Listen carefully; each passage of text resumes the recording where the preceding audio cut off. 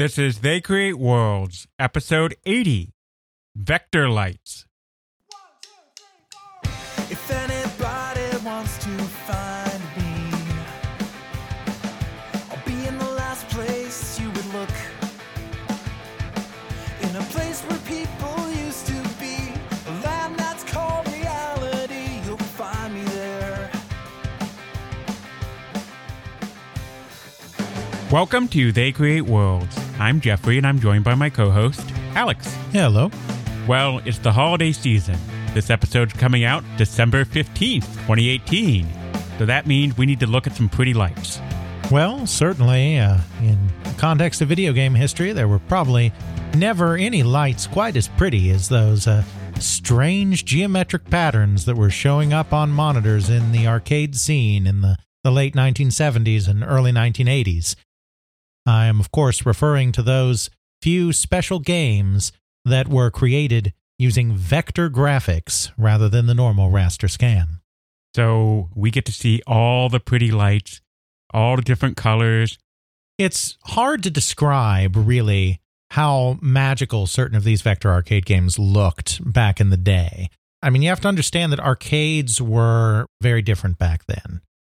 Many of the spaces that held arcade games were kept fairly dim. They were in shopping malls. You went into the dark recesses. There were games lined up on every side, all competing for your attention. This is the heart of the so-called golden age of arcade games, when everything's coming at you. There's attract modes, there's sounds, flashing lights, everything going on. And these vector scan games, they have a glow to them. I mean, obviously, we'll put some of these games in the show notes, but it doesn't really work. You really need to see some of these games in person to truly understand kind of this almost hypnotic glow that some of these games had, because you're talking about these very, very bright electron beams tracing their way across a monitor.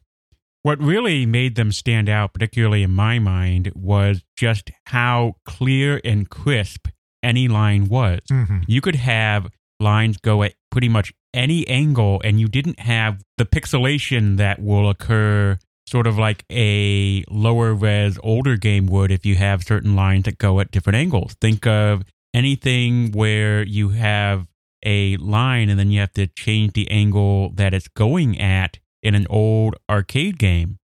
You have straight up and down, looks pretty straight on and cool. Mm-hmm. Left and right, fantastic. At an angle, you just have these boxes that are connected at their corners. Right. And they're referred to jaggies or whatever you want to call it now. Today, we still deal with this problem, but our computers are so advanced that we don't really see it too often. And we only see it in sort of an extreme case of close-up. That's what anti-aliasing is particularly aimed at addressing, is this entire pixelation, jaggy line thing that happened when you try to do these angles to any kind of line. Exactly, because we have this bad habit of doing all of our pixel art as individual squares, and squares don't do curves very well. That's geometry for you. And, in fact, this is really why these vector games started out, why companies pursued these vector monitors, because you have to remember, and we've talked about this before in our previous hardware episodes, when you're talking about a screen, a monitor, a television, it doesn't matter. At its core, that screen is being divided into individual squares called pixels. And when you are doing a raster scan, the standard way of doing television back when we had CRTs before the whole HD thing, what that cathode ray tube was doing was hitting every single pixel in turn down the entire screen to create a complete image. And it was doing that so many times per second that your eye couldn't tell that it was a series of still pictures and thought that it was actually a moving image. Even more crazy than that, it was more like seeing all of these dots get illuminated in fast succession, line by line, and then that all sort of flashes together in your brain as a single picture, and then that picture combined with other pictures, and it becomes a fluid animation. Exactly. There's a video I'll try to find that actually slows that entire process really far down for Super Mario Brothers, and you just see just how slow just drawing just the line. It shows the drawing of the line, and it's just insane to think that Okay, something that's just doing that is giving me this fluid animation that I'm enjoying playing. If I had to watch it at that level, it's unplayable. Exactly. So, in terms of computer graphics, this is a very memory-intensive process because when you're talking about programming a computer graphic on the screen, you're talking about telling this cathode ray tube which individual pixels on your screen to turn on and off. The more pixels you have, the higher the resolution, the image, the sharper, clearer, better the image looks, because a pixel is, for our purposes, is just a square. So, if you took your television and divided it into 4 squares, and that was your graphic, well, that would be big, blocky. You'd know they were squares. So you need hundreds, if not thousands, of these squares to make a raster image look good, look credible. And activating and deactivating each individual pixel to create a computer graphic takes memory. Basically, in your black and white graphics, if you're just doing a basic black and white, then the simplest graphics you can do, it takes 1 bit of memory per pixel to do a graphic, because you can turn that bit on or off, and you have white or black. When you get color involved, it gets more complicated, because then you have to start telling it for every color you want to be on or off. So it can take 4 bits is kind of the most absolute basic you could do then, because you can have your black and white, and then you can have your red, green, and blue on and off. But with just 4-bit, you don't really get very good color. To wit, look at a very early IBM PC, which had 4-bit CGA graphics, and see why nobody was using that as a game machine in 1982. You will be horrified. Heck, just look up Windows 95 in the lowest color res it has, and it's just insane. Sure. I mean, 8-bit is about the lowest you can go and still have something that looks kind of good, but it's still going to be very broad colors, very stark difference between colors. 16-bit is when you finally get enough colors that you can have kind of decent gradations between color in a picture. Then 32-bit and beyond is when you start having enough colors to play with that you can more approach photorealism. For those of you with a computer and a computer that allows this, you can actually mess with your color depth rate, but I would write down what you have it at right now. Right. But you can, at least in the day, you used to be able to put it all the way down to 8-bit. Right. I'm not sure if you can still do that on a Windows 10 system or a Windows 7 system, but at least XP and below, I'm pretty sure you can do that. Right. So, long story short, the only way to get a really sharp picture where you have lots and lots of pixels is to have lots and lots of memory, because you need all of those bits of memory to encode the information on how to draw the screen. Memory is expensive. That's right. And memory is particularly expensive, or I should say small amounts of memory are particularly expensive in the late 70s, early 80s, when this whole video game is starting to pick up steam. This is a period of time when Bill Gates famously said that he couldn't see how anyone could make use of more than 64K of memory. That's K, kids, with a K, not megs, which is bigger, or Right. gigs, which is what we use now. That's right. So your standard raster resolution, and when I say standard, I mean the resolution that most arcade games were done at, this was actually considered high resolution at the time, was about 320 by 200, give or take. That is the resolution of your video games. And remember, just kind of by way of contrast, like a standard CRT television signal back in the day, that was kind of, what you could get, the highest resolution you could get on like a CRT, like if you were playing your Super Nintendo or whatever, that was 640 by 480. So we're talking about half the resolution of 8-bit, 16-bit home games and computer games as well in kind of the late 80s or so. Half of that. To give an idea of just how unusable that resolution is, I know you can drop down your resolution on your computer screen to at least 800 by 600, and that's pretty unusable. Right. And we're talking about something smaller than that. Yeah, 320 by 200-ish. I mean, that was That was the resolution. So, of course, they made games with that resolution. I mean, they had to. But it didn't lend itself to very much graphical detail, and you had to be very careful where you used your graphical detail. There's a reason that all the early games take place in space, and it's not just that Star Wars was popular and that Space Invaders was popular. That certainly helped, but when you have a black background, you don't have to turn any pixels on in the background, and that saves you a whole lot of memory. So, that brings us to vector. And I mean, we have talked about vector scan before. This is not a new concept to longtime listeners, so this is the first time we'll be kind of examining how it was used more broadly. With vector scan graphics, you basically are doing everything in coordinates instead of doing everything in video memory.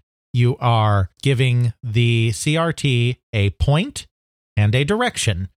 Because as all you physics geeks know, a vector is a speed in a direction. So magnitude. Yep. You give it a point, you give it a direction and a magnitude, and it goes off in that direction until you give it another command to move in a different direction.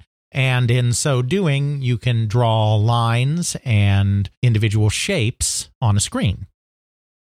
Now, you're never going to populate an entire screen this way. There's a reason that raster scan was the method that was used for most video games and for television, and that why even today, when we're no longer in the raster scan era, we still do essentially the same thing in terms of directly controlling a group of pixels. You cannot draw an entire screen as fast with individual commands as you can when you just tell a CRT, just start at the top and then move to the bottom and go crazy, and then go back to the top and do it all again. You're not going to get games that have elaborate backgrounds. You're not going to have games that have detailed characters. But what you are going to do is you are going to have graphics that are of a much higher resolution. I think you could even go as high as kind of 1024 by 768, which for a long time after SVGA came out was kind of the standard for raster graphics as well on a computer. Another thing that's a problem with vector is that it does fantastic line art. It does fantastic line drawings, but you don't get any real feel to that. You don't get any kind of texture. You don't get any kind of volume definition to things. It's just line art primarily. Right.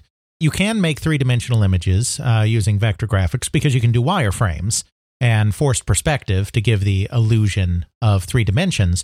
But you're not going to get solid shapes. You're not going to get polygons. And of course, it's the same reason we just talked about.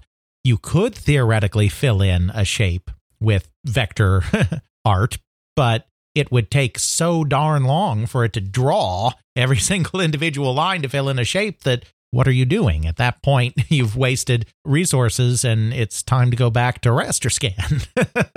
So it's a technological dead end for video games, but for a very brief period of time, it represented the absolute best way to get really crisp, high-definition images.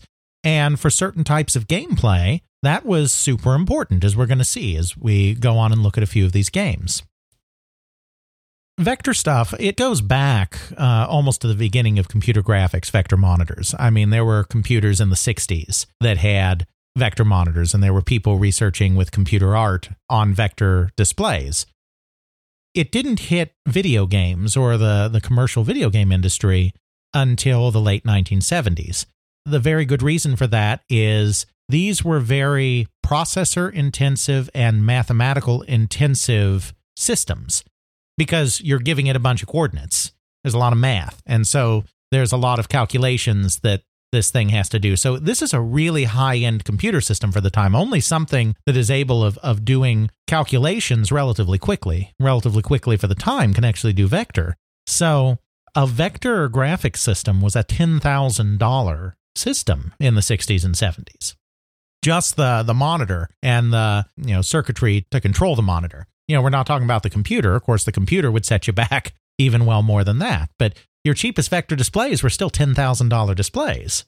And that's $10,000 1970s dollars. Exactly. This is a period of time when a video game probably cost, I want to say around $2,000. I'm talking about an arcade game, obviously not a home game.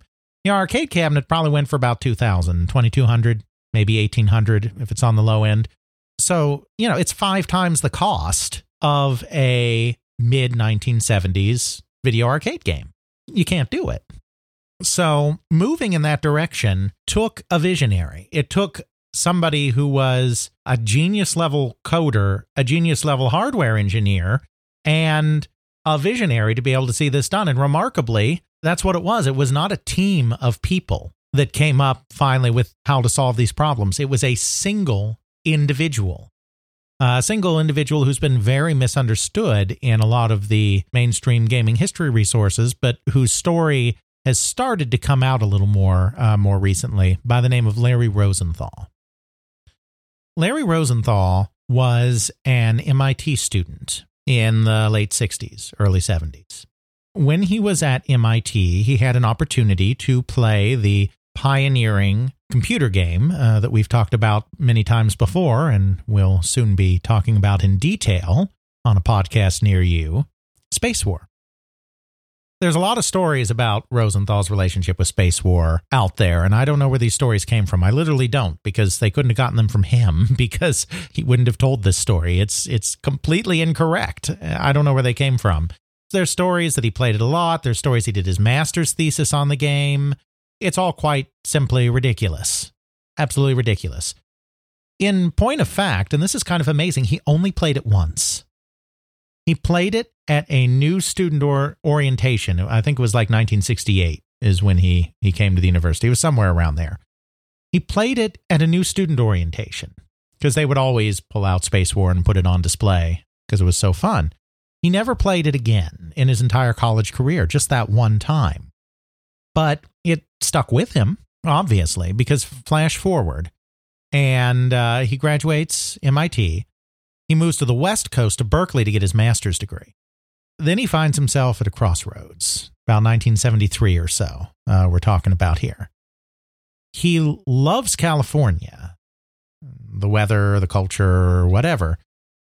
But, he's from back east, and he has opportunities, job opportunities back at MIT in Boston. And he can't decide whether to stay on the West Coast with his heart or follow the money, essentially, and go back east. And then he's back at MIT over Christmas, and he sees a Computer Space. We've, of course, talked about Computer Space. It's the game that Nolan Bushnell and Ted Dabney created that was derived from Space War, though changed the gameplay very much. And Rosenthal was appalled, quite frankly. He basically thought to himself, this is what Space War has come to? Because, it's very primitive. It doesn't have all the physics calculations. It doesn't have the player versus player gameplay. Of course, the graphics are much worse. The Space War, a lot of people call that a vector graphics game. The original Space War, it's actually not. That's not quite accurate. But it's essentially the same thing. The PDP-1 that the Space War game was programmed on had what's called a point plotting display. It ends up working out in very much the same way as a vector display does, in the sense that you have line art, you have outlines of shapes and higher resolution and all of that. But instead of giving it a point and then a direction, you have to actually draw each individual point one by one. You can't just give it a vector. So that's kind of the difference between a point plotting display and a true vector display, is every single point gets drawn ping, ping, ping, ping, ping, ping, ping, ping, ping, ping, ping. But still, that leads to higher resolution graphics than what a raster scan was capable of. And of course, Computer Space was done, like everything was done at the time, via raster scan. So even though he'd only played Space War once, certainly never did his master's thesis on it, I really wonder where that story came from. Not true, kids. Definitely not true. He decided, I can do better than this. If this is something that is like commercial and out there and people are making money off of this, I can make something that represents this game better than this dung heap. No offense to Bushnell and Dabney. It's just kind of his perspective on things. Not that he ever used the word dung heap, but that's my word. I'll own that. So he decides that he will stay on the West Coast, and he will dedicate himself to accurately recreating Space War, a game that I will remind you again, he's only seen once ever on coin-operated equipment. And so that's what he does over the next several years. This is unprecedented. I don't believe there's quite been anyone who's done quite the one-man show that Rosenthal did and had a lot of commercial success with it. There were a few other people trying to do everything themselves. Dave Needle, who later went on to Commodore Amiga and 3DO fame, is one of them, but none of his solo efforts were particularly successful. Larry Rosenthal created a hardware system that took a $10,000 piece of equipment and reduced it down to about $2,000. He did all the hardware engineering himself. Then he did all the programming on this system to create an incredibly accurate, even though he'd only seen it once, version of Space War on his hardware. I mean, it's an incredibly challenging hardware job and an incredibly challenging programming job. And even back then, when everything was simpler in a lot of ways, you had hardware people and you had software people. You didn't have people that were experts at both. I mean, you might have a hardware engineer that dabbles in programming and vice versa, but we're talking about somebody that had to do a difficult hardware job and a difficult software job all by himself. And have a full-time day job to make ends meet and do whatever else is going on in his life. And he pretty much reinvents a more efficient wheel and codes something from a one-time exposure. Yeah. That's some pandemic levels of intelligence, aptitude, and nerdiness. This guy's got it going on, man. Larry Rosenthal knew what he was doing. You know, I don't know the full story, mostly because technically I wouldn't even be able to follow it. Rosenthal has been interviewed a couple of times now. For decades, he hadn't been. Keith Smith, who we've brought up on the show before, who's doing the arcade history all in color for a quarter, he was the first one to actually get Rosenthal's story, to actually interview him and get a lot of details. He has since appeared at some retro game shows. He appeared at the California Adventure Expo or whatever it's called, California Arcade Expo, I guess probably. Doesn't matter. We can put his talk in the show notes. And that was recorded, and he told some of his story there. So his story's starting to come out now, but for the longest time, we didn't have anything. He has gone into a little bit of detail about how he kind of made this whole system work. He fudged a lot of the math. You know, I mean, he went with the same kind of philosophy that anyone that turns kind of a prototype into a practical product does. It's like, I have this very powerful vector system, and what I'm trying to do is get it to play games. I don't need it to be entirely pinpoint precision accuracy on every calculation in order to make my simple game work. So, you know, you cheat on the math. You fudge some of the numbers. You fudge the calculations. And as long as you know which ones are safe to fudge and don't cause a butterfly effect of the entire system going loopy, you can save on a lot of hardware by cutting out a lot of processing and a lot of math. Sort of like the kind of fuzzy math calculations that were done in Elite in order to make it accessible to lower-end PCs. Exactly. You could fudge the math on how things do. So as long as you did the full math every so many frames, the fudgy math could work just fine for the intervening ones. That's exactly right. And, you know, Rosenthal was presumably doing something similar. I don't know all the details, but yeah, he got this to work. He got a $10,000 piece of hardware down to a $2,000 piece of hardware. And then he started hauling it all over town in a briefcase. I can't even picture, you know, it took him a long time to find a buyer for his game. He was going up and down all the California companies that were starting to become involved in video arcade games, of which there were several. Just picture yourself, Jeff. You are a salesman, middle manager, maybe even a company president. I don't think I have the attire for that right now. Well, picture yourself there anyway, at a video game company. Oh, wait. Video game company. I think I do have the attire for that. You're probably a startup because on the West Coast, these are all new companies that are getting involved in this business. There are the Chicago companies too. There were pinball companies. But if you're on the West Coast, you're probably a recent startup. You're kind of starting this whole video thing. You're riding this Pong fad that's just happened, but it's very hand to mouth. Video games are kind of popular, but there's no sense that it's necessarily going to become the next big thing in arcade games. But You know, you're out there, you're doing it, you're pushing it, you're trying to make things work. And in comes this young man with a briefcase. And he's like, "Sir, have I got a deal for you?" And then he opens this briefcase, and there's this rat's nest of who knows what. Because you, sir, as the salesman, president, whatever, you, sir, are not an engineer, most likely. So there's this bizarre thing in a briefcase. And he's like, $2,000. This'll do an advanced video game that everyone is going to love. Sure. Why don't we have you go down to Mr. Friend there while I have a nice little call with Mr. Security, and maybe we might have to have some friends with white coats come collect you. Yeah, and, you know, it's a small world. The arcade industry, I mean, the video game industry in general is a pretty small world, but the arcade industry, the coin-op industry, has always been a particularly small world. Word gets around pretty quickly that there's this crazy guy with a briefcase that's trying to talk everybody into taking his game. And everyone basically thinks he's kind of nuts. Now, he does put it out on test.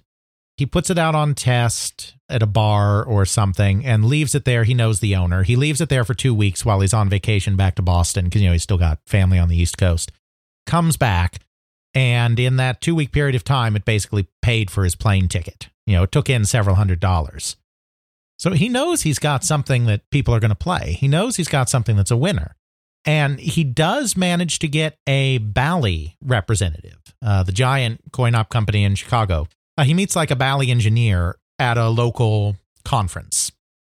And he starts talking up with this Bally engineer about his game, and he's got it on test. You know, the Bally engineer comes out, takes a look at it, and it's like, okay, that's kind of cool. Let's get you a meeting. You know, when it's not just a briefcase full of stuff, you know, when there's something you can see, a little more tangible, it's like, okay, there may be something there we can work with. He's flown out to Chicago. They see it. They like it. And they offer to buy it. There's just one problem: the royalty. And so this gets into a larger point about Larry Rosenthal, another story about him that has been grossly blown out of proportion. And I know where this one comes from. It comes from a coworker of his named Tim Skelly at Cinematronics, which we'll get into Cinematronics in a little bit here.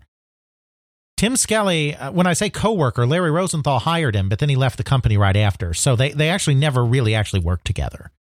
Tim Skelly has gotten the Larry Rosenthal story secondhand, I guess, from other people that were around Cinematronics.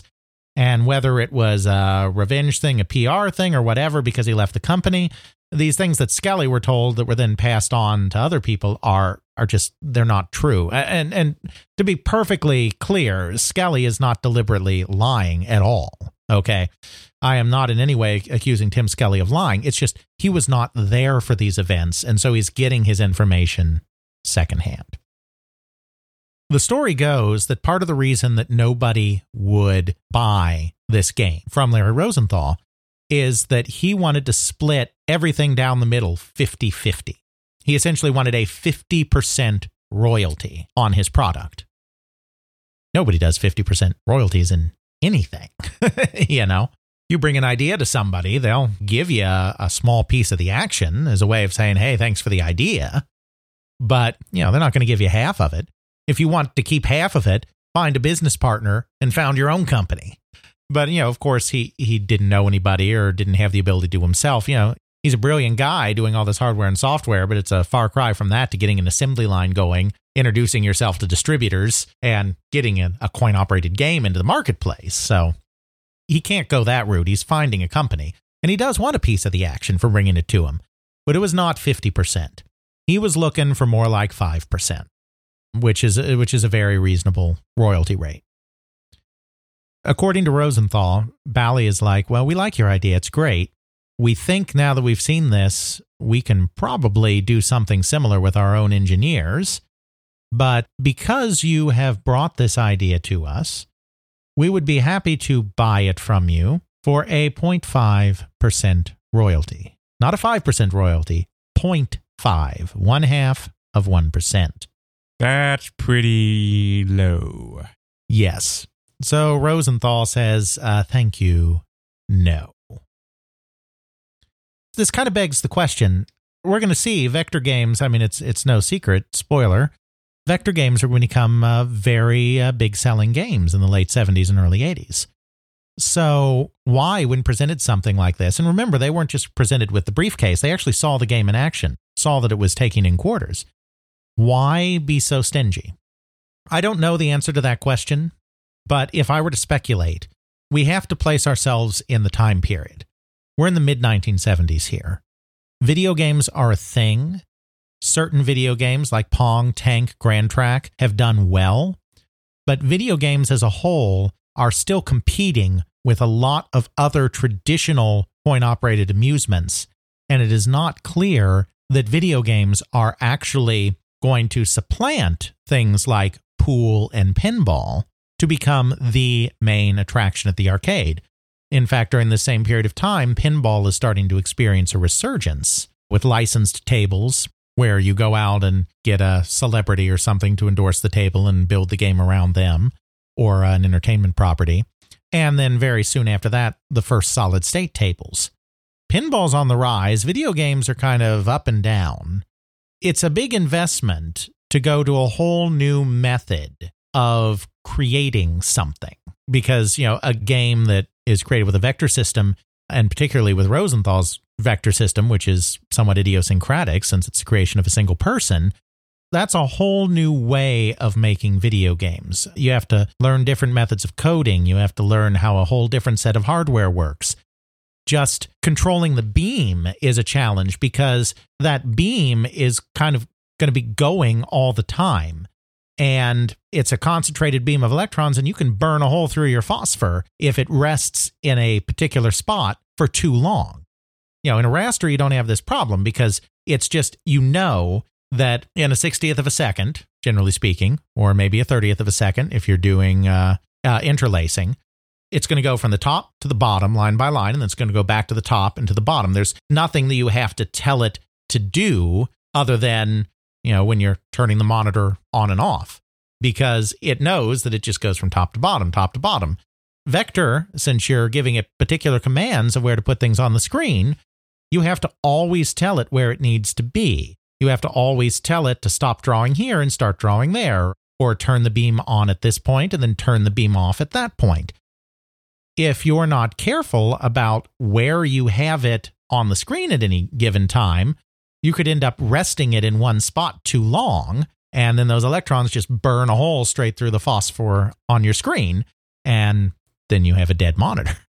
Or at least, even if the entire monitor is not dead, you have a whole big black spot on the monitor that doesn't work anymore. So that's a big commitment. It's not just the monetary commitment. That is a big commitment to say that this video game thing is going to be big enough and popular enough that it's worth investing in a whole new way of doing things. Because at this time, even doing raster scan video games is a whole new way of doing things. It's only a few years old. I think that's probably why Bally was kind of hesitant. And I think that in addition to the whole crazy guy with a suitcase thing, that's probably also why a lot of other companies were hesitant, because that's a big risk and, the reward is not necessarily apparent. He basically needed somebody who was desperate. If he's not going to found his own company to exploit his idea, he basically needed someone who was desperate, that will take a chance on anything. And that's what he found in Cinematronics. We don't know exactly how he hooked up with Cinematronics. Ed Anderson tells the story that he was involved. Ed Anderson is a long time coin-op sales guy, going way back, and he was in for decades. For a time, he was with a woodworking company, a cabinet company is what I mean to say, a cabinet company called Tempest Products. And the way he remembers it is that Larry Rosenthal came to Tempest because he wasn't just going to manufacturers, he was going to suppliers, distributors. I mean, he was just trying to find somebody that would put some money behind him for this game, right? The way Anderson remembers it is that he came into Tempest Products, and Ed kind of already knew about him because, as I said, the whole story had been going around. Hey, there's this crazy kid with a briefcase hitting up all the companies. He's nuts. Just don't pay attention to him. But, he gives him some chance to explain himself. And Ed kind of thinks it's a good idea. I mean, he sees some potential there. But the way he puts it, Tempest is about to be bought out by Ramtech, which was a manufacturer. We haven't been able to kind of independently verify some of this about Tempest and whether Ramtech was really buying them. So it's hard to say if Ed's remembering everything right or not, just because we don't have corroborating sources. But he says that because they were being bought out, they couldn't do anything for him. But he liked the idea enough that he said, but let me get you a lawyer who can go out and try to license this thing for you on your behalf, because I think you have something here. That lawyer, I guess, or somebody, lighted upon this company, Cinematronics. So longtime listeners may remember Cinematronics from our Laserdisc episode, another period of time when Cinematronics was desperate for anything to save their company and so took a chance on a strange new form of technology. They were, of course, the company that released Dragon's Lair. This is, of course, way before that, in the mid-1970s. Cinematronics has a strange origin. We don't have a lot of information. We can speculate on some things, but we don't know a lot. What we do know is it was founded about 1975, and it was founded in the San Diego area by two San Diego Chargers football players, Gary Garrison and Dennis Partee. Why football players? We don't know. I mean, neither of them has been interviewed about this, unfortunately. They were getting close to the end of their careers. They'd presumably made some money. I think this was before the period of time where athletes were becoming million bajillionaires, but you make a living playing a game, and if you're smart, you put some of that money away. And so I think they were starting to think about nest eggs for retirement or for the future, and they were starting to try to figure out ways to invest their money. This was a period of time in the United States when inflation was running rampant. You didn't really want your money to just sit in the bank or even necessarily get invested in a bond or in the stock market, because the spiraling rate of inflation could eat up all of your returns. So it was a period of time where if somebody had some money, it was often better to invest it in something solid, something that would presumably appreciate in value over time. And then when inflation is finally under control, you can cash out and you get a good rate of return on your money that way. So my guess is that's why they decided to do something as crazy sounding as founding a video game company. This was the period of time when the Pong fad, as we talked about in our Pong episode, had kind of burned its way through the traditional arcade already, but was now starting to find new life in higher-end locations like hotels, cocktail lounges, etc. A lot of the individuals that were investing in putting these machines into said locales were doing so for the same reason that I just enumerated. A lot of them were people like doctors and lawyers that wanted to invest their money in something tangible rather than in something abstract because of spiraling inflation. I'm assuming that Garrison and Partee were taken by the same impulse, except they decided that instead of being one of these people that buys some machines from these so-called business opportunity seminars or from these blue suede shoe men who were kind of shady people that promised you, as we discussed, these huge returns for your product, unrealistic returns on your product to sucker people in, I think they decided that they would go the manufacturing route instead. They would become one of these blue suede shoe men. I don't know if they were planning necessarily to go about their business in the same kind of shady way, but just the idea that let's be the person producing these things rather than one of these schmucks trying to buy these things and put them on location. I guess. This is 100% speculation. The only facts we know for certain is that two San Diego Chargers football players in 1975 decided to establish a company to make Pong clones, and they named it Cinematronics. The name, don't know where they got the name from, but it's kind of an obvious combination of cinema and electronics because there's a TV and there's video graphics and it's electronics. So, hooray, Cinematronics. Their early products are incredibly shrouded in mystery. We know they did these cocktail games, the same kind of stuff that's going in the lounges and everything. They may have even tried to do a home game. Keith Smith uncovered an advertisement in one of the local San Diego papers for a Cinematronics home game. Now, there's no pictures, nothing's ever materialized. This could be 100% vaporware. It may have been that they were like testing the market by putting an ad out and seeing if anyone responded rather than actually having a product, because that happens. Stuff gets advertised all the time that doesn't actually exist. But they were at least considering the home. They may have stolen the boards to create their first game. That's the way one story goes. Or they may have found some in the trash and just dumpster dived and got them. Nobody knows where their first game came from, but there's interesting rumors there too. But somehow Cinematronics becomes a video game company. As could be kind of expected from this kind of strange, weird origin. I mean, they don't do very well, right? I don't think either one of them is very interested in running the day-to-day of this company.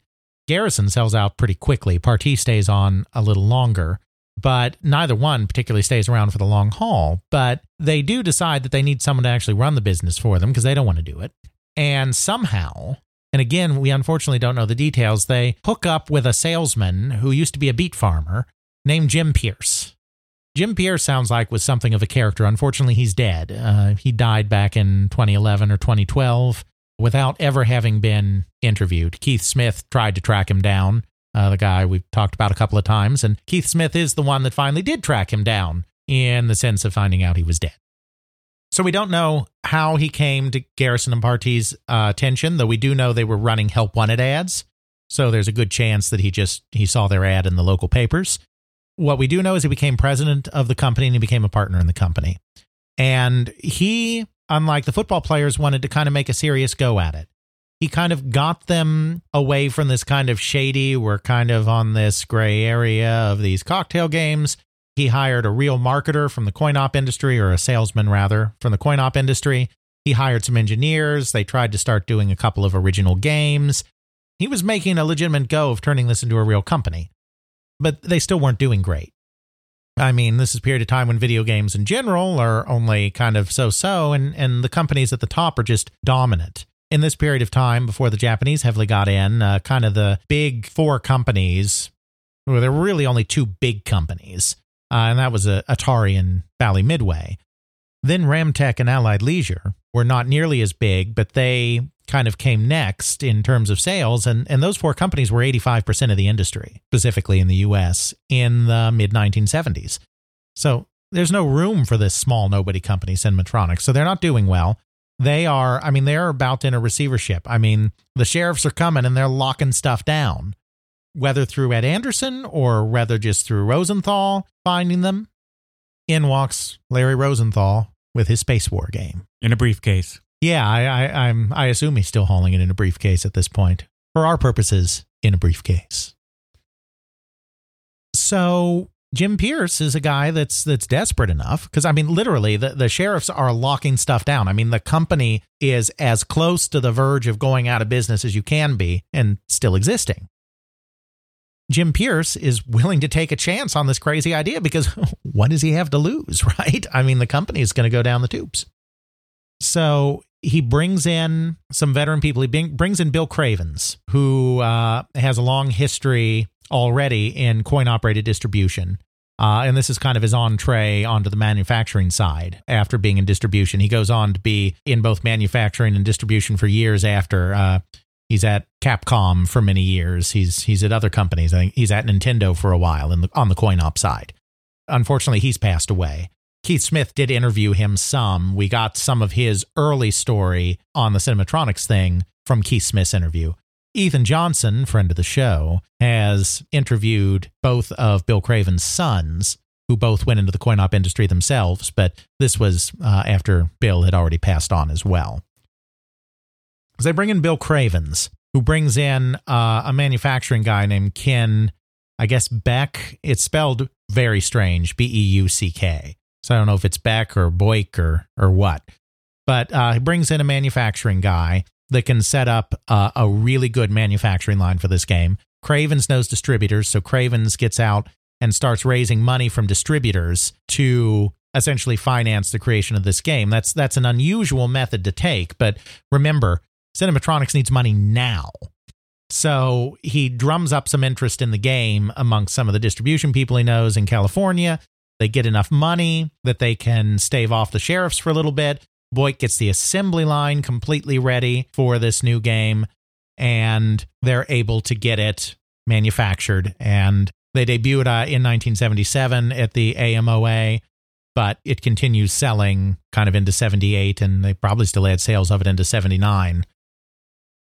It's released under the name Space Wars, and that was very deliberate. That was Jim Pierce. We know this for a fact. Star Wars had just become a thing, so rather than having Space War, we have Space Wars, like Star Wars. Hello. It's Space War. We're going to be talking about Space Wars gameplay in detail later, so we won't talk about it here. But I mean, it's basically a perfect a recreation of Space Wars you could get under the circumstances. It becomes a massive, massive hit. We don't know exactly the final sales figures. Skelly gives some figures that are absolutely, definitely wrong. Again, Skelly kind of took it upon himself to maintain the history of Cinematronics as a company, which is fantastic, and I salute him for it. It's just some of the information that he has is secondhand, and so his sources were not always the best. He said 30,000 units. That's way too high. It never did that. But it probably did at least 7,000 units, and there's an outside chance it did 10,000 units. This is a period of time where if you sell 3,000 units of a video game, you're probably fairly pleased with yourself, 3,000 to 4,000. There are a few hits that go higher than that, like the massive games like Breakout or Tank can hit 10 or 15,000. But, if you're hitting 3,000 to 4,000, you're feeling pretty good about your game. And this thing does 7 to 10.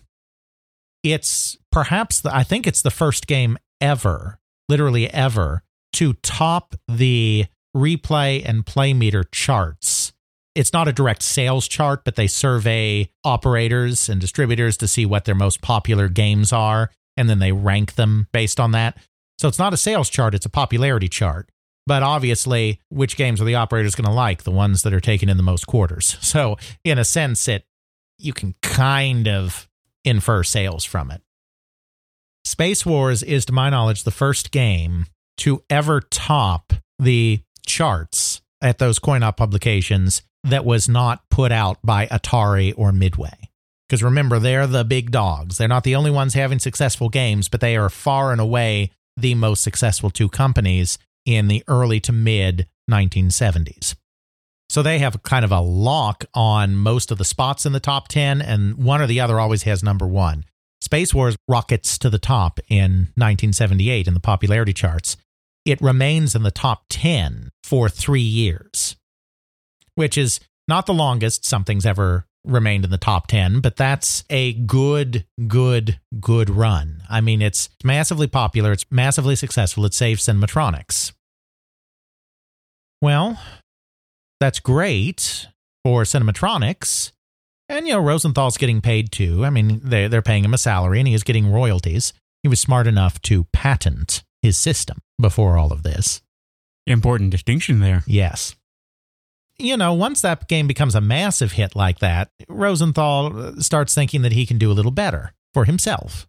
He kind of thinks it might be fun to have his own company. The exact sequence of events are told a little differently from different sources. Some people at the company remember it a little differently than others.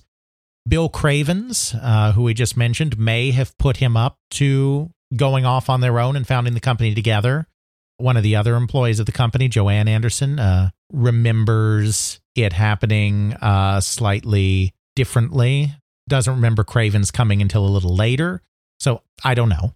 But however it ends up happening, or however Rosenthal has the idea, he decides to leave Cinematronics and found his own company called Vector Beam, his own manufacturer. Vector Beam is also the name of his technology. That's what he called his system, the Vector Beam system. Nothing that Cinematronics can do about it. They are licensing his patents, so they can keep using his Vector Beam system for their own games because they do have a valid license for the patents.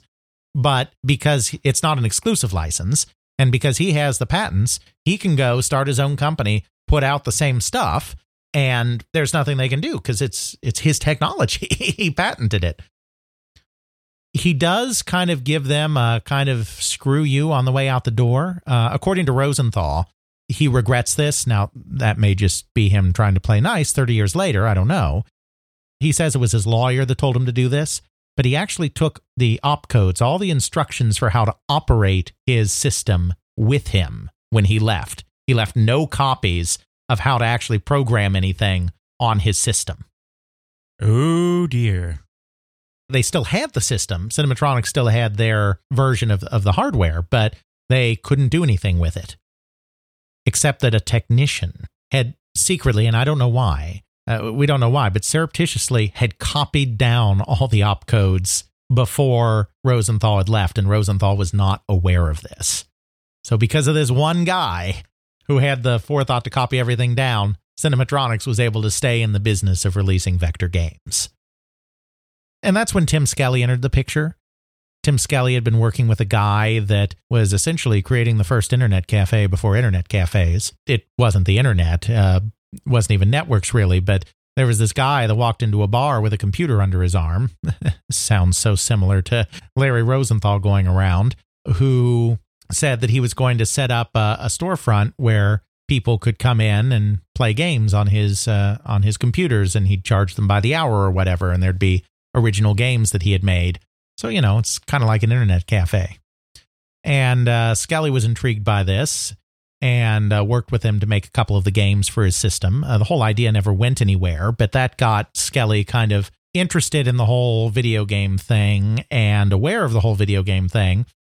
He's in Kansas City, by the way, so he's out in the Midwest doing this. I should mention that. He's not near any of the hubs. So he somehow manages to get an issue of Replay. I think it was Replay and not Playmeter, but it doesn't matter. A coin-op trade publication, and all the companies advertise, and they do a directory issue every year where they list all the companies in the business. So he gets a hold of the directory issue and starts calling around to the companies in there saying he's a programmer, he wants to make games. And Cinematronics agrees to give him an interview. He actually interviews with Larry Rosenthal days before Rosenthal leaves. When I say days, I mean they offer him a job while he's there. He goes back to Kansas City, gathers all his stuff, does a 3-day drive back out to San Diego, and by the time he arrives, Rosenthal's gone. So they're basically like, now you make our games. Oh, dear. And thankfully he could, because those opcodes were saved by the guy. And so he gets to work, and he makes a few vector games that are reasonably successful, games like Rip Off and Armor Attack. They do all right. They don't stand out in history all that much, but he kept Cinematronic going. One game that gets a little more notice sometimes is a game called Warrior that he did in 1979. It's one of the earliest one-on-one combat games. I say combat rather than fighting because we're not talking your Street Fighter type game. We probably talked about this game in our fighting episode, the game Warrior, but it's an overhead view and two swordsmen. Their swords are these little vector shapes, and you spin them around and spin the swords around, and they try to make contact with each other. Yeah, I remember looking up that video. Did talk about that in our fighting game episode. I thought we probably did. So that game people kind of remember today just because it was a proto-fighting game.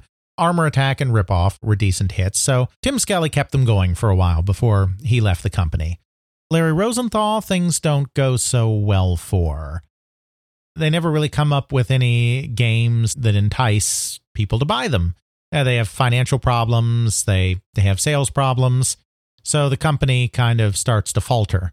Then enter Cinematronics again. Cinematronics doesn't like the fact that they have to pay royalties on every game that they make because they're continuing to license the system. So they're continuing to pay royalties on the patents to Larry Rosenthal, even though he no longer works for the company. So they finally swoop in about 1979 and buy Vector Beam. The reason they buy Vector Beam is to gain control of the patents, so they no longer have to license the system from Rosenthal. Rosenthal leaves at that point. I mean, he's not interested in working at Cinematronics. So that's kind of the end of Larry Rosenthal's involvement with the video game industry, and then he literally just vanishes for 40 years, almost. I guess closer to 20 years at the time that Keith Smith first found him, but vanishes for 20 years until Keith Smith tracks him down and interviews him. So, incredibly important, incredibly influential, but not in the industry very long. So, wider video game industry, where does that leave us with vector graphics? Well, very few companies get involved with it. I think there's a couple things going on there. First of all, you have the Japanese companies. There is not a single vector scan game that is ever created by a Japanese company. My guess, and again, this is just speculation, is it's a combination of a couple of factors. First, we've talked about how in this period, Japan is always a little bit behind technologically.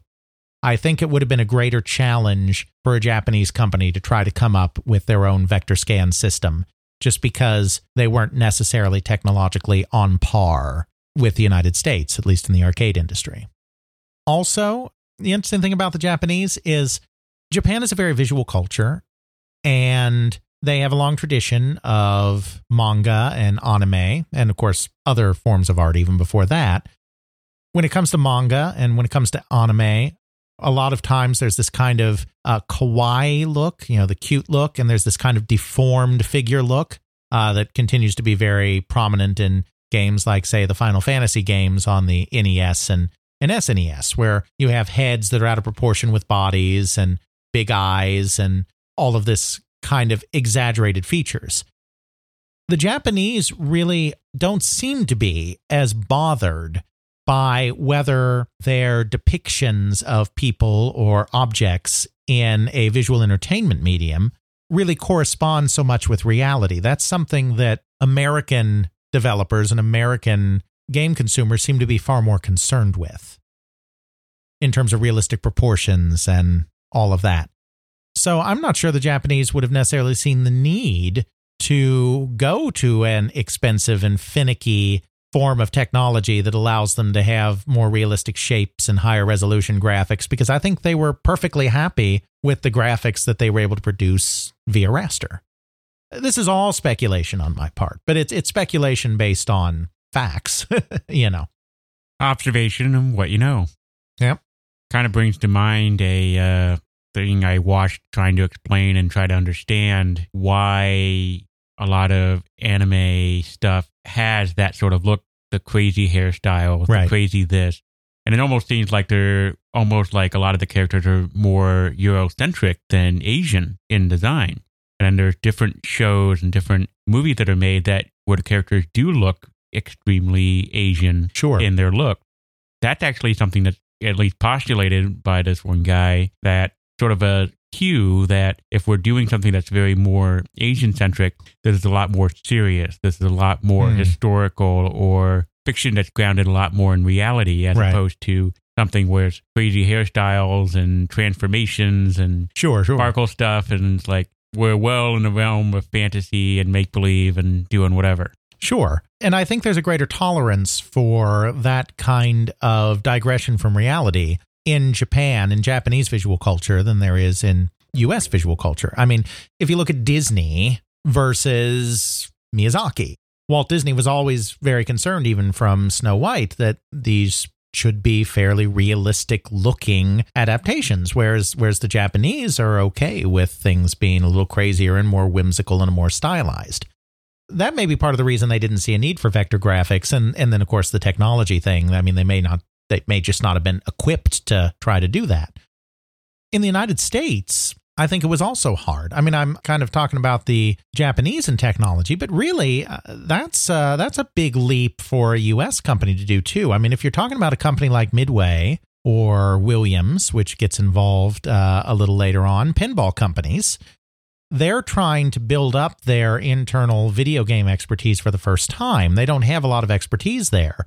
It's hard enough getting everyone up to speed on raster, which is relatively easier to deal with.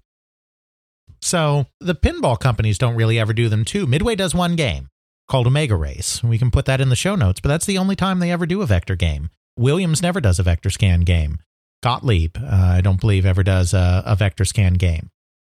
The companies that do get involved, and outside of Cinematronics Vector Beam, there are only two others that get involved. That's Atari and Gremlin, and they have a couple of things in common with each other. Both companies were founded by engineers. Atari, of course, by Nolan Bushnell and Ted Dabney, and Gremlin Industries by a guy named Frank Fogelman, who had been doing various engineering things going all the way back to the 50s, and then decided to found his own contract manufacturer with a guy named Carl Grindle in 1970, and then they got involved in arcade games. I think we talked about them a little in the context of Sega. We won't go into all that history again, but the point is, it was kind of a company founded by engineers for engineers. They also had a guy kind of in charge of their video game hardware named Lane Houck, who was a very accomplished hardware engineer and a decent programmer, so he kind of straddled that divide. And they were kind of very interested in pushing R&D. And of course, they were owned by Sega, bought by them in 1978, so if they wanted to do some R&D, they had some money behind them. Atari, founded by engineers, they're part of Warner, they have money behind them, and they have a lot of R&D. They have their Cyan Engineering that we've talked about before in Grass Valley that's devoted to nothing but R&D. I think the reason that these two companies get heavily involved and nobody else really does is because they are engineering-focused companies with good R&D and good funding, and that's what allows them to get in. So Atari is the one that gets in first. Very famously, they are directly inspired by the Vector Beam system. They see that Space Wars game, and they're like, we got to get ourselves one of those. And of course, they're blessed, as we said, with having a pure R&D operation, the Cyan Engineering in Grass Valley. So the guys at Cyan, they start creating a Vector hardware prototype. They get it fairly far along. And when they kind of get it reasonably well working, they send it to Atari, because what Cyan does is they will put a prototype together of something, whether it's an arcade game, whether it's a home console like the VCS, or whether it's this VectorScan thing. They'll do a prototype, usually a wire-wrapped prototype. They'll define all the functionality and they'll figure out how it all works together, but it won't be ready quite for prime time yet. Once they have the basic concept figured out, then it goes to Atari proper, and the engineers there kind of get it finished. So the guys at Cyan get a basic vector system in place, give it over to Atari. Two engineers named Howard Delman and Rick Moncrief then finish the system and turn it into something that can actually be used in the arcade. So then it's up to Howard Delman to decide, okay, we've got a hardware system. What are we going to do with it? And they're not going to do Space Wars or Space War because it's been done now. And Atari is not a company that wants to be a Me Too company. But Howard Delman is aware of a mainframe computer game that would be absolutely perfect for this hardware called Lunar Lander. Familiar with the whole Lunar Lander concept? Oh, yeah. I played it a lot when I was younger. One of the first PC games we played in Windows 3.1. Ah. You had your lunar lander, you have so much fuel, you have so much thrust, you have your main engines, and you have your left and right, and you have to land somewhere on the moon, but it has to be on a flat surface, and you have to contend with momentum and speed. So you can land on that flat surface, but you can't go too fast. You have to counteract gravity. Mm-hmm.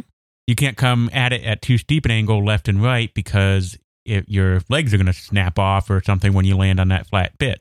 So you got to get yourself in position, slow yourself down enough, and just give little bursts of thrust in order to make sure you land properly. Then you could have entertainment brought in with lunar wind or increased gravity. Right. Less fuel. Exactly. So this game actually originated on mainframe computers, like I said. It was created by a high school student named Jim Storer in 1969. Of course, 1969 was the year of the moon landing. So, I mean, this is a period of time when that was just very much in the air. And he decided to make a game simulating a lunar landing. It was text-based at that time. It was entirely text-based. You'd enter in your commands about your speed and your vector and all of that, and then it would tell you what's happening, and you can make your next entries, and it's all text-based. But a consultant with NASA named Jack Burness saw a version of this game because it proliferated wildly. It was in David All's 101 Basic Computer Games. It was in magazines. I mean, it's one of these games like Star Trek and like Adventure that just kind of became a part of computing culture very quickly. Everyone was aware of it. And this guy, Jack Burness, who was consulting with NASA and had access to a DEC system that had a vector monitor, he decided to create a version that was graphical. And so it was all line art. It's two-dimensional. And of course, we'll put all this in the show notes. The Atari game, at least, is out there. I mean, this like DEC 1973 game, there's probably no video. I mean, I doubt it exists anymore. But the Atari game is essentially the same in terms of looks. It's vector scan, so you have a lunar surface that is side view and is just defined by lines that are at various heights to show mountains and flat areas and all of that. And then your lunar lander is also just an outline vector. So Howard Delman's aware of this and thinks that therefore that would be the perfect game because it's an existing vector game, but it's one that's never been commercialized. So they create Lunar Lander as their first vector game. It's released in 1979, and it does pretty good for the time period. It maybe sells 4,000 units, which again, this game is just post Space Invaders. So like in the context of Space Invaders and later, those are low sales. But in the context of when it came out, because it still wasn't clear that these huge production runs of 10, 20, 30, 50,000 units were going to be the new normal. It was good within the context of the old world. It's kind of fell in the cracks. It's caught in between the pre and post Space Invaders world. It has a fun controller. This was a period of time when, before you had standardization of wiring harnesses and inputs and whatnot, you had a lot of interesting and innovative control schemes instead of just a joystick and two buttons all the time. And Atari had a very adept mechanical shop, mechanical engineering, and so they did a lot of custom controllers. I don't know if you've ever played Lunar Lander in an arcade. I certainly have not. No, I haven't. But there's this big lever, and it's got a spring to center it back, and you kind of push against these rubber contacts. As you push forward to increase your thrust, it gives you some resistance from those rubber contacts. And because it has a spring to pop it back to the set position, it's also under tension. So as you're pushing that forward and backwards to increase and ease thrust, it really feels like you're holding on to something solid, something real. It's very analog, which is fantastic. It's not a digital system. I imagine there's got to be, I've never looked, there's got to be some videos of Lunar Lander that don't only show off the gameplay, but show off the cabinet as well. And if we can find one of those, we should definitely put that in because it's not just the gameplay on the screen. This controller's very cool as well. Here's hoping someone had to have it retrofitted at some point. That's their first game with the Vector Scan, but it's their second game in Vector Scan that becomes their most famous game and becomes the best-selling Atari arcade game of all time. And of course, I'm referring to Asteroids. Bullets. There's some confusion as to the exact origins of Asteroids. Some of it's confusion because different people remember different things. Some of it's confusion because this and that has been misreported over time. What we do know is that the concept was basically developed between two individuals, two engineers at Atari, Lyle Raines and Ed Logg. Lyle Raines, I'm not sure if he was quite VP of engineering yet, but if not, he became so very shortly thereafter. He was an engineer, but he was kind of in middle management as an engineer. He had authority over people. Ed Logg was a relatively new hire at the company who went on to be easily Atari's most legendary game designer. Lyle Raines saw Space Invaders and the popularity of Space Invaders, and he wanted Atari to have a response to that. But Atari is not a follower, it's a leader. So he didn't want to just do a Space Invaders clone like everyone and their brother was doing. He wanted something new and something fresh. He was not with the company when Computer Space was done. I mean, that was ages ago. I mean, that even essentially predated Atari. But of course, he was very aware of Computer Space and the way the Computer Space has you in space shooting at things, but flying around freely rather than like Space Invaders, where you're at the bottom of the screen. So he kind of wanted to combine the clearing of obstacles that Space Invaders has with the freedom of movement that Computer Space has. And he thinks that would be a good way to do the response. So that's kind of what he brings to Ed Logg. There's also another game that enters into this. There's a game that at various times was called Planet Grab and Cosmos at Atari that was never released. Many arcade games are never released. That's not uncommon. It was kind of a strategy game where you had two people flying through space and there were planets and you had to take over the most planets. And if you touched a planet, it came under your control, something like that.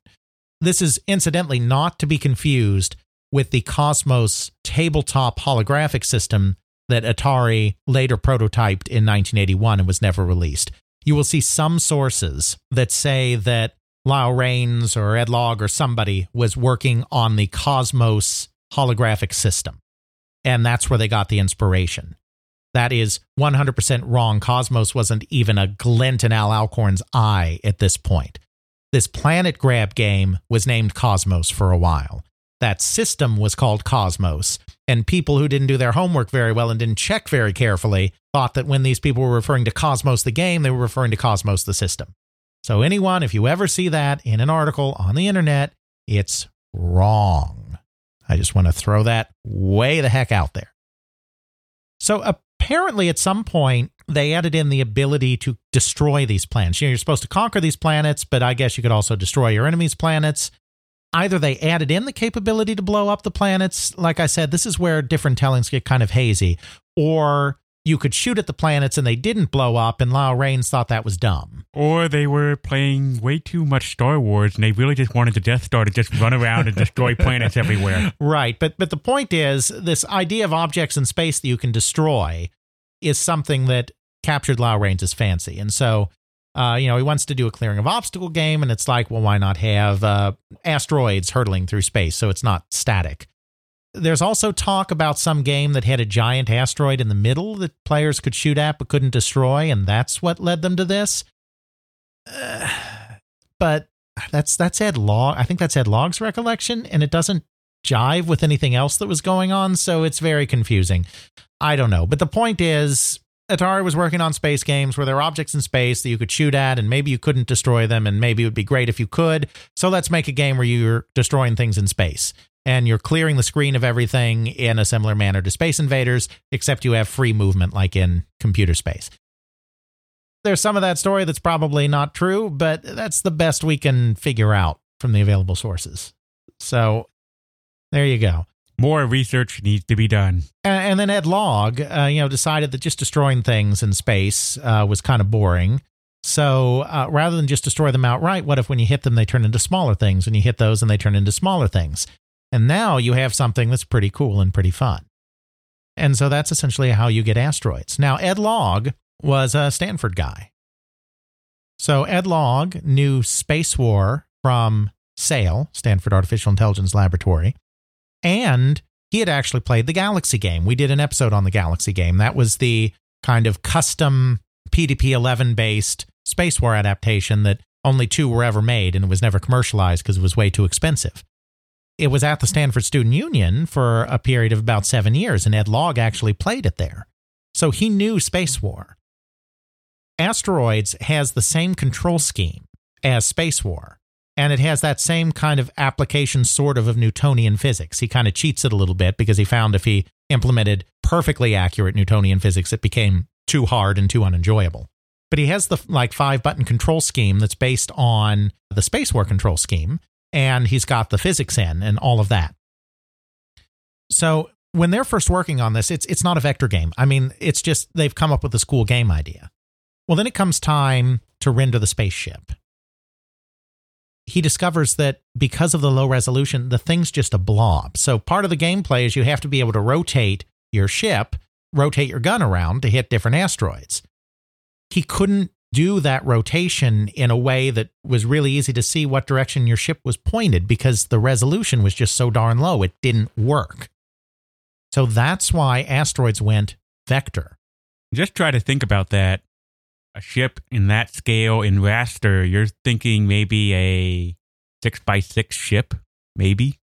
Yeah, maybe. I mean, maybe even less than that. Honestly, don't know. I do know the resolution, like I said, would have been about 320 by 200. Right. So you don't have many pixels that you're dedicating to this. So let's just say, for sake of argument, we'll just do a 6x6 drawing. Just draw 6 squares next to each other. Now try to make all the possibilities you need in order to aim that thing. Yeah, and make it look good. I mean, it look good. Yeah. Even if you just do the basic triangle that we all think of with asteroids, it's not going to work in a 6x6 space. Exactly. So 9x9. Yeah. So asteroids would have literally not been possible without the vector technology. because you needed that resolution and that level of precision to make a spaceship. As simple as that spaceship looks, you could not have done that spaceship in the raster graphics of the time. And so, of course, Asteroids becomes a massive hit. Massive. They do 70,000 units. And it's really, in my opinion, I'm not the first one to say this, but in my opinion, it's just as important as Space Invaders. Because I think we talked about this before, but if you think back to Pong, as we talked about in our Pong episode, Pong was huge, and then nothing captured the public's fancy in quite the same way right after Pong, and so Pong became a fad. And then people were less convinced that video games were going to be the next big thing because Pong was huge and then it crashed. Well, the same thing could have happened with Space Invaders. Space Invaders was obviously huge, but we've been there before with Pong. And, in the United States, I'm not talking about the mania in Japan. In the United States, Pong and Space Invaders were really of about a similar level of success because there were about 70,000 Pong clones and Midway did 60,000 Space Invaders. When you put in the clones, it was probably a little bigger than Pong, but they were similar levels of phenomenon in terms of cabinets sold. In other ways, Space Invaders was much bigger. So Space Invaders could have crashed and then people would be like, well, that was just the Space Invaders fad. But Asteroids coming on the heel of Space Invaders and offering a completely different type of gameplay and being even just as popular, if not slightly more popular in the United States, showed, okay, there's more to this video game thing than one-hit wonder concepts. We can have multiple games with different gameplay types that entice people, and that's really the beginning of the golden age. I mean, Space Invaders ignited it, but I don't think without Asteroids you get all the way there, and you don't get to Asteroids without Vector. So it's impossible to overstate how important vector graphics were to the growth of the industry in this time period. It really helped solidify things at a point where they really needed that help to get over that hurdle. Exactly. So, Vector. All of these games that we've been talking about so far are kind of side view, two-dimensional kind of games. But of course, very clearly, one of the things that is obvious about these vector lines that we kind of hinted at before is it makes it very easy to do wireframe models. It makes it very easy to configure lines in such a way that you can do three-dimensional spaces. So Atari is the company that hits on that first of all. They're having brainstorming sessions about what to do with this vector technology. Lunar Lander was just, the guy that created the hardware thought of a game to do with the hardware. And Asteroids was an accidental vector game in the sense that once they got going, they were like, oh, well, we need that engine to do this. But, there were more formal brainstorming sessions about what do we do with this technology. And Atari very quickly hit on this whole 3D thing. And they decided to start two games. In about 1979, they would have made this decision, one on land and one in the air.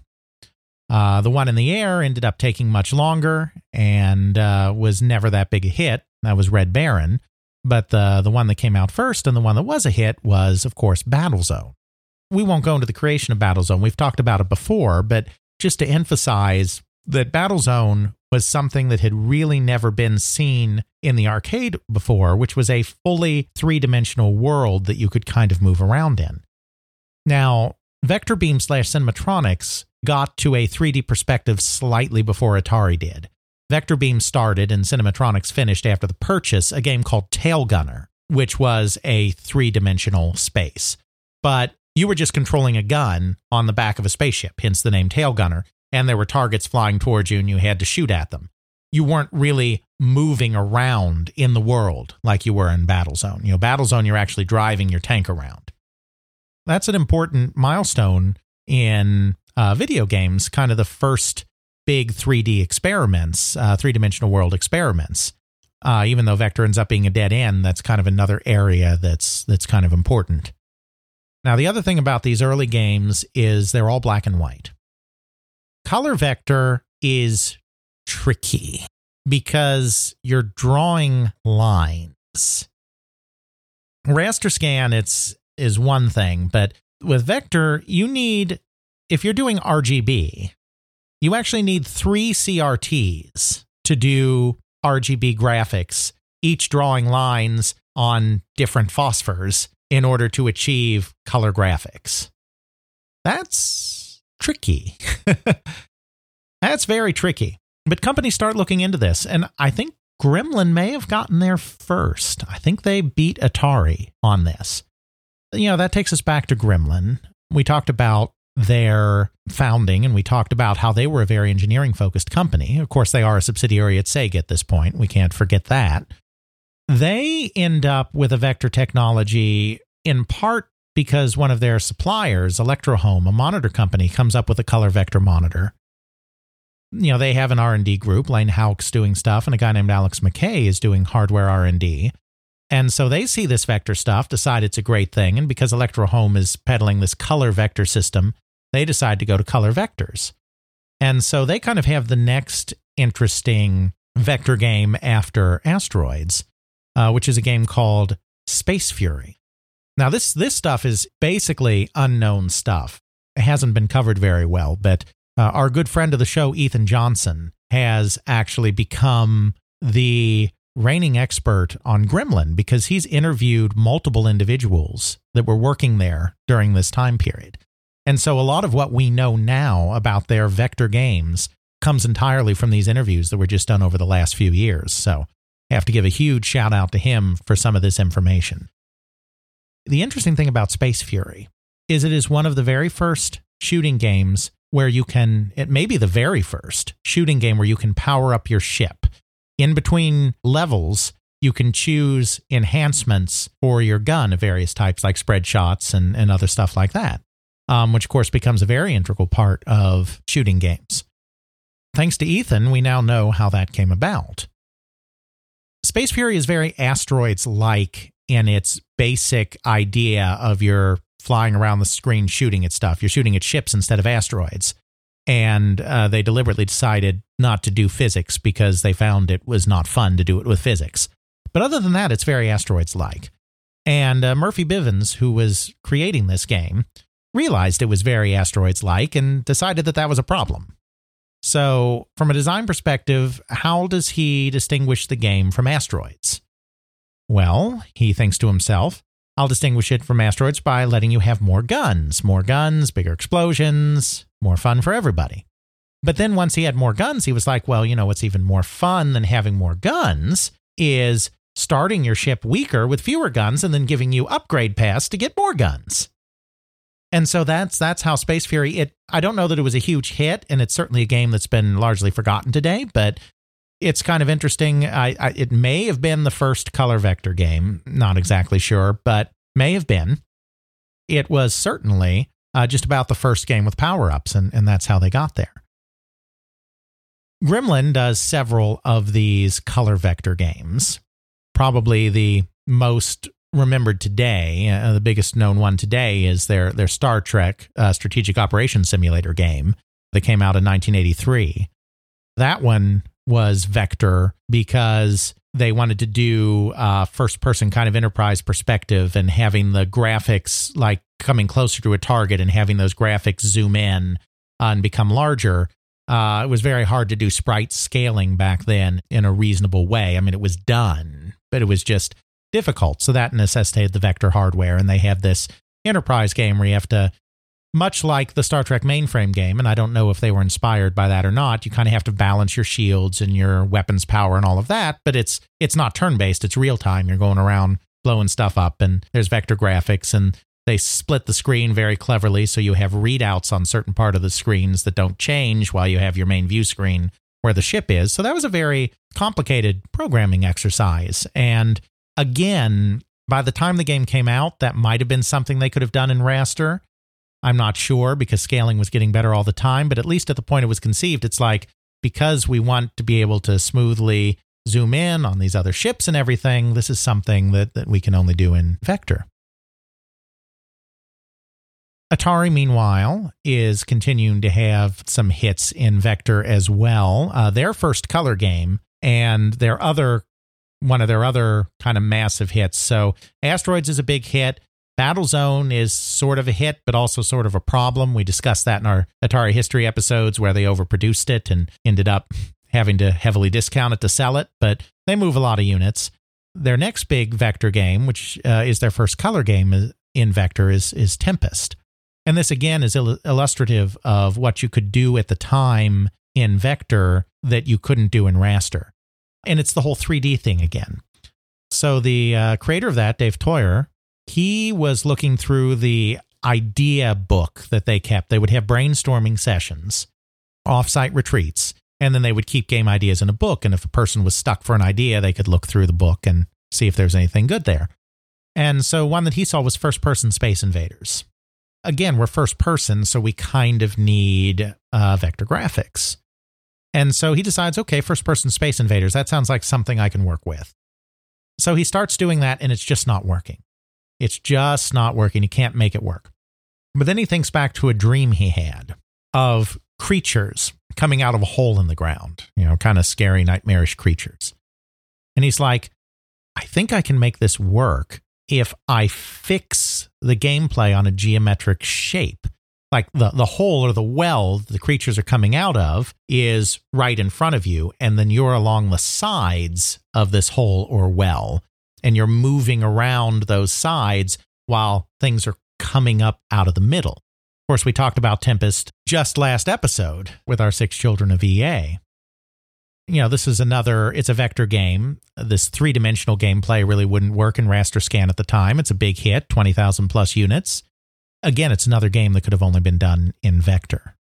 So, all of these vector games we're talking about are big hits, huge hits, 70,000 units, 10,000 units, 20,000 units. So what happened? Why did we stop getting vector games? Well, it really comes down to the complexity of the hardware, especially when it went color. And once you went color, you couldn't really go back. These are incredibly difficult systems to calibrate. The beam, they're incredibly difficult systems to keep it drawing in the right places at the right time. They're incredibly difficult systems to make sure you don't burn out the monitor. And because all of these electronics were so finicky, they were prone to breakdowns, and they would be out of service a lot. Arcade operators don't like it when games are out of service a lot. They make them go away. Right. So as raster games became more sophisticated, where you could do more, where you could do sprite scaling, where you could do rudimentary 3D, where you could do full color backgrounds, larger sprites, higher resolutions, vector games became less desirable. I think 1982 would have been the swan song of vector games if it wasn't for the power of a little franchise called Star Wars, which extended the life just a little bit longer. There was a guy at Atari named Jed Margolin, and in the show notes, we should absolutely link to his website, because he actually has written out exactly how the Atari vector scan system worked. I mean, it's very complex math. It's not for me, but some of our listeners will probably find that very interesting. He was fascinated by the vector hardware and by vector scan, and was really pushing to do projects in vector. And so he essentially got together a group to make a space game, kind of a first-person cockpit shooting game called Warp Speed. He wasn't the project manager, but as he put it, he kind of went out and picked his own project manager. He wanted to do a game like that. He loved this vector technology. Partway through the development of this game, Atari makes a development deal with Lucasfilm, funds the start of Lucasfilm Games, and is interested in harnessing the creative and technical know-how of Lucasfilm in order to create video games. So because they have this relationship, they also are able to get a Star Wars license for this game that started life as Warp Speed. Warp Speed is in development for years. It has like 3 different project managers. It has all sorts of problems. I've actually seen the weekly production or the weekly engineering meeting minutes for the game, which the Strong Museum in Rochester has, and it's just endless. It's going on forever and ever. It never seems to end, but it finally does come out in 1983. And at this point, arcades don't really want vector games anymore. There's a game called Major Havoc that comes out about the same time from Atari that just sinks in the marketplace because nobody wants vector anymore. But the Star Wars name is big enough that arcades take that game. It's worth it. And it does like 12,000 units. But it's the anomaly. By 1983, vector games just aren't doing well anymore. I mean, you have a couple things. The market in general is starting to collapse. So that's bad. But also, you have the service headaches of Vector equipment side by side with the increasing sophistication of raster equipment. And no arcade operator, especially an arcade operator that needs to count every quarter now that the industry is not doing so well, is going to tolerate a machine that breaks down all the time. By now, you're having turnover of hot games every 3 months. It's become such an overheated, hit-driven industry that games are dead after 3 months. So if you have a Vector game that spins, just to pull a random number, I have no idea what the failure rate was, but let's say it spends 3 weeks of those 3 months out of service. That's no good. You're not getting your investment back on that game in this kind of overheated climate. So Star Wars makes it, but really nothing else does.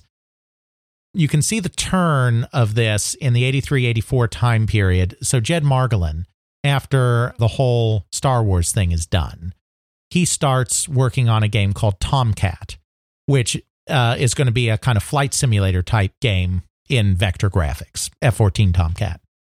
As that game development goes on, he's getting less and less support for it, and the game never comes out in any form, but the work he's doing kind of ends up getting shunted into the research that Atari is doing into polygonal graphics.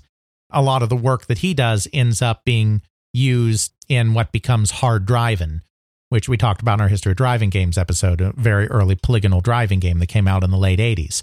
So there's kind of the transition. Margolin's working on Vector because he loves Vector, but there's no enthusiasm at the company, and so he gets shunted into polygonal graphics, which by now it's becoming clear are going to be the far more effective way long-term to do 3D graphics instead of Vector.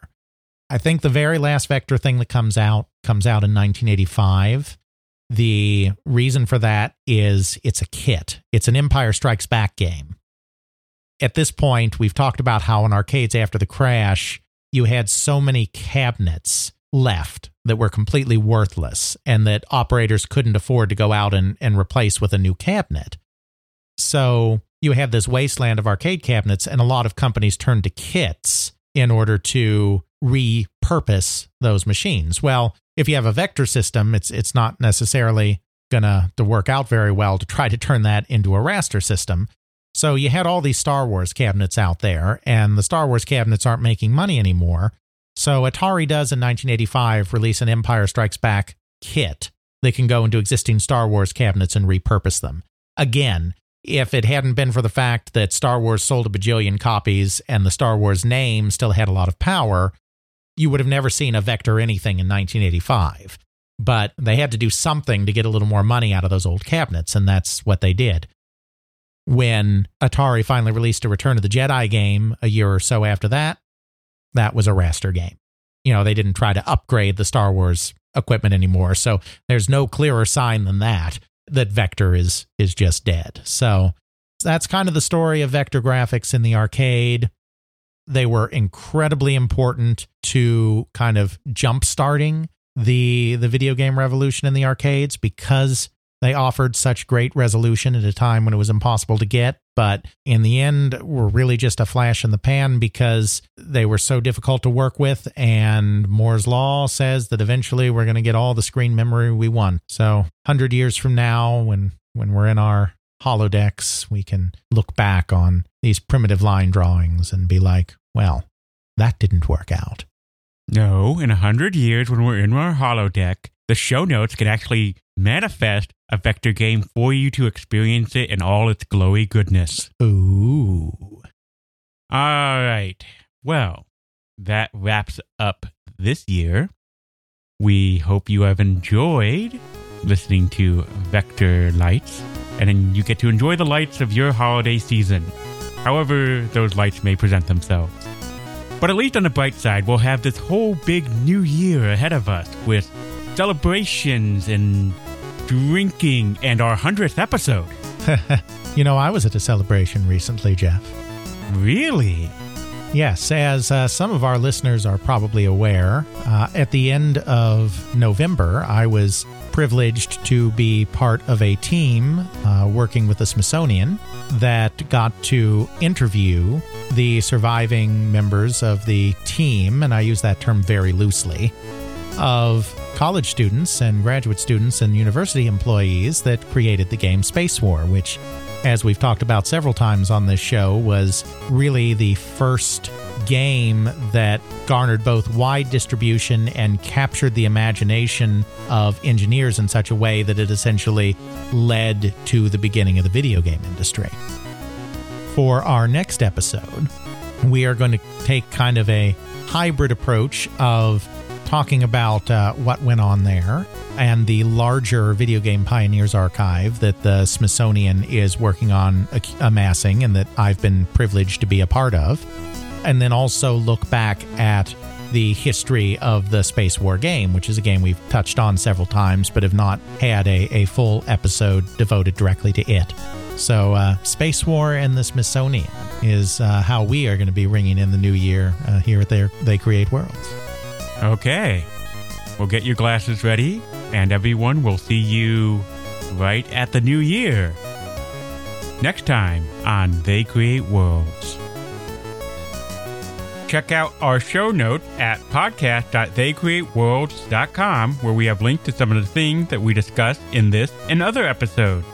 You can check out Alex's video game history blog at videogamehistorian.wordpress.com. Alex's forthcoming book will be released through CRC Press. Email us at feedback@theycreateworlds.com. Our Twitter is TCW Podcast. Please consider supporting us on Patreon at patreon.com/theycreateworlds. Intro music is Airplane Mode by Josh Woodward, found at joshwoodward.com/song/airplane mode, used under a Creative Commons Attribution License. Outro music is Bacterial Love by Roland Music, found at freemusicarchive.org, used under a Creative Commons Attribution License.